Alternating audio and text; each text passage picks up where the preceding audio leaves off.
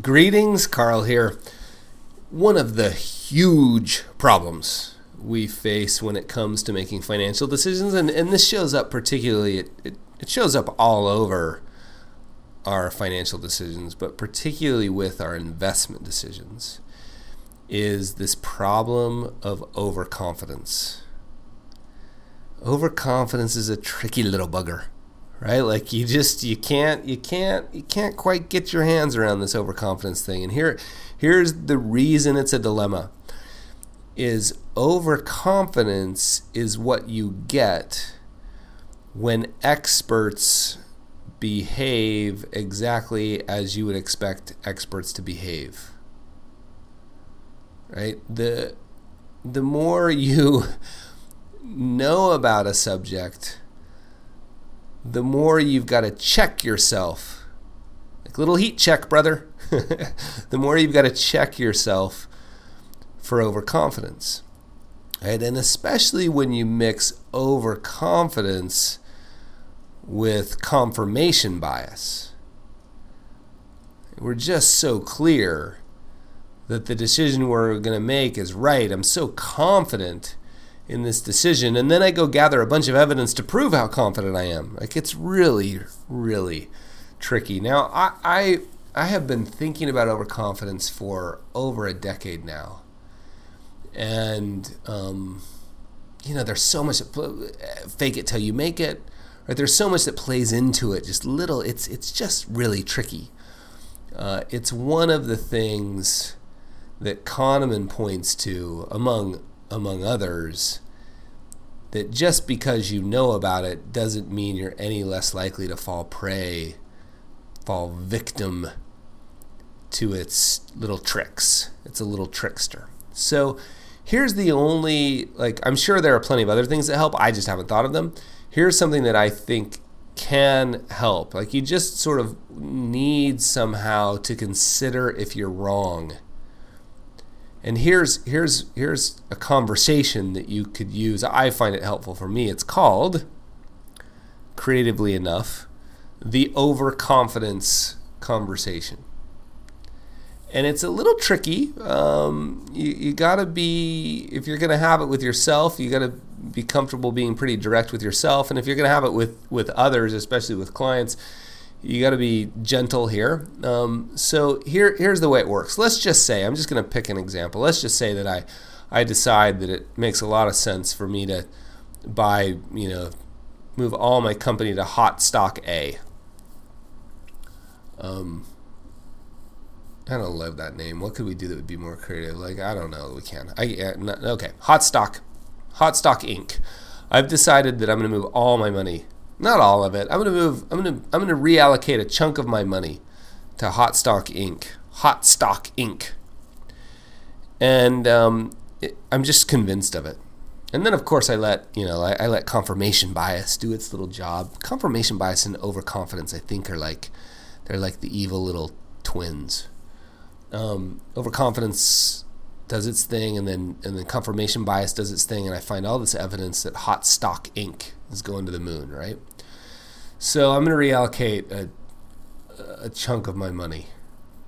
So here's the overconfidence conversation. If I was having it with myself, actually I'm going to pretend like I was having this with a client.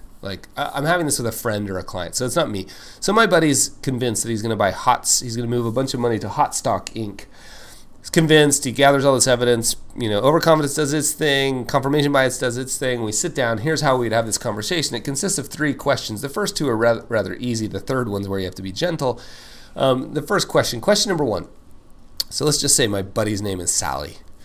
Sally, well, no, we should use a man's name because there is research. This is not sexist. There is research that points to men, particularly single men, are more overconfident than any of their population. They're more overconfident than married men, they're more overconfident than married women, and they're way more overconfident than single women.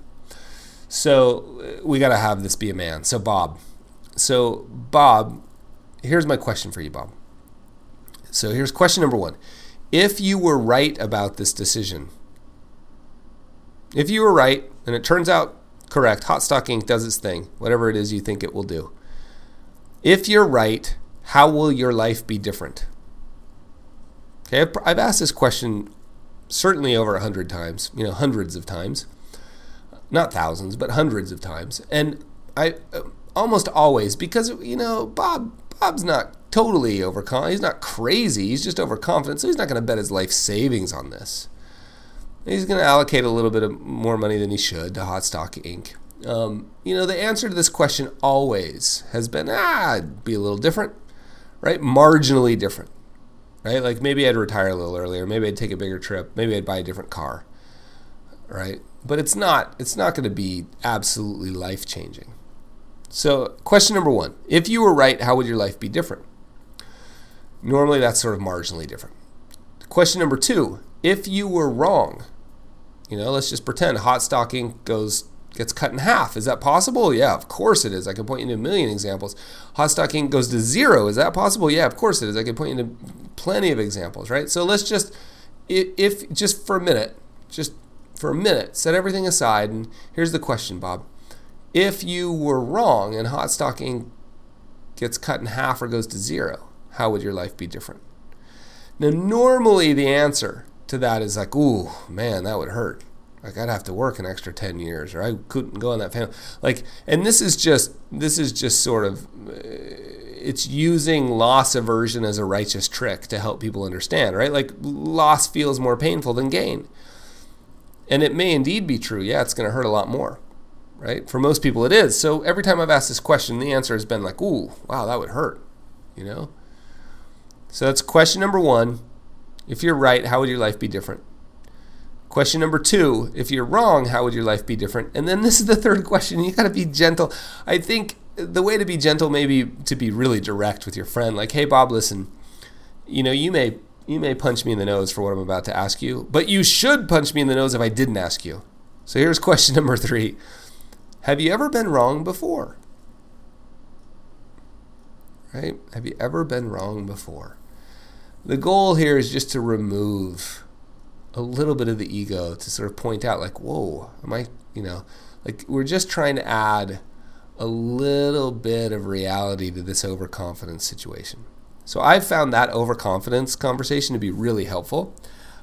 Certainly with myself, whenever I ask myself, like, have you ever been wrong before? I'm like, oh, geez, yeah. Remember InfoSpace, 10 grand? That was a lot of money then, and it's a lot of money now, and it's worth exactly 0 except for the value of the frame stock certificate that I have, because it reminds me that I've been wrong before, right?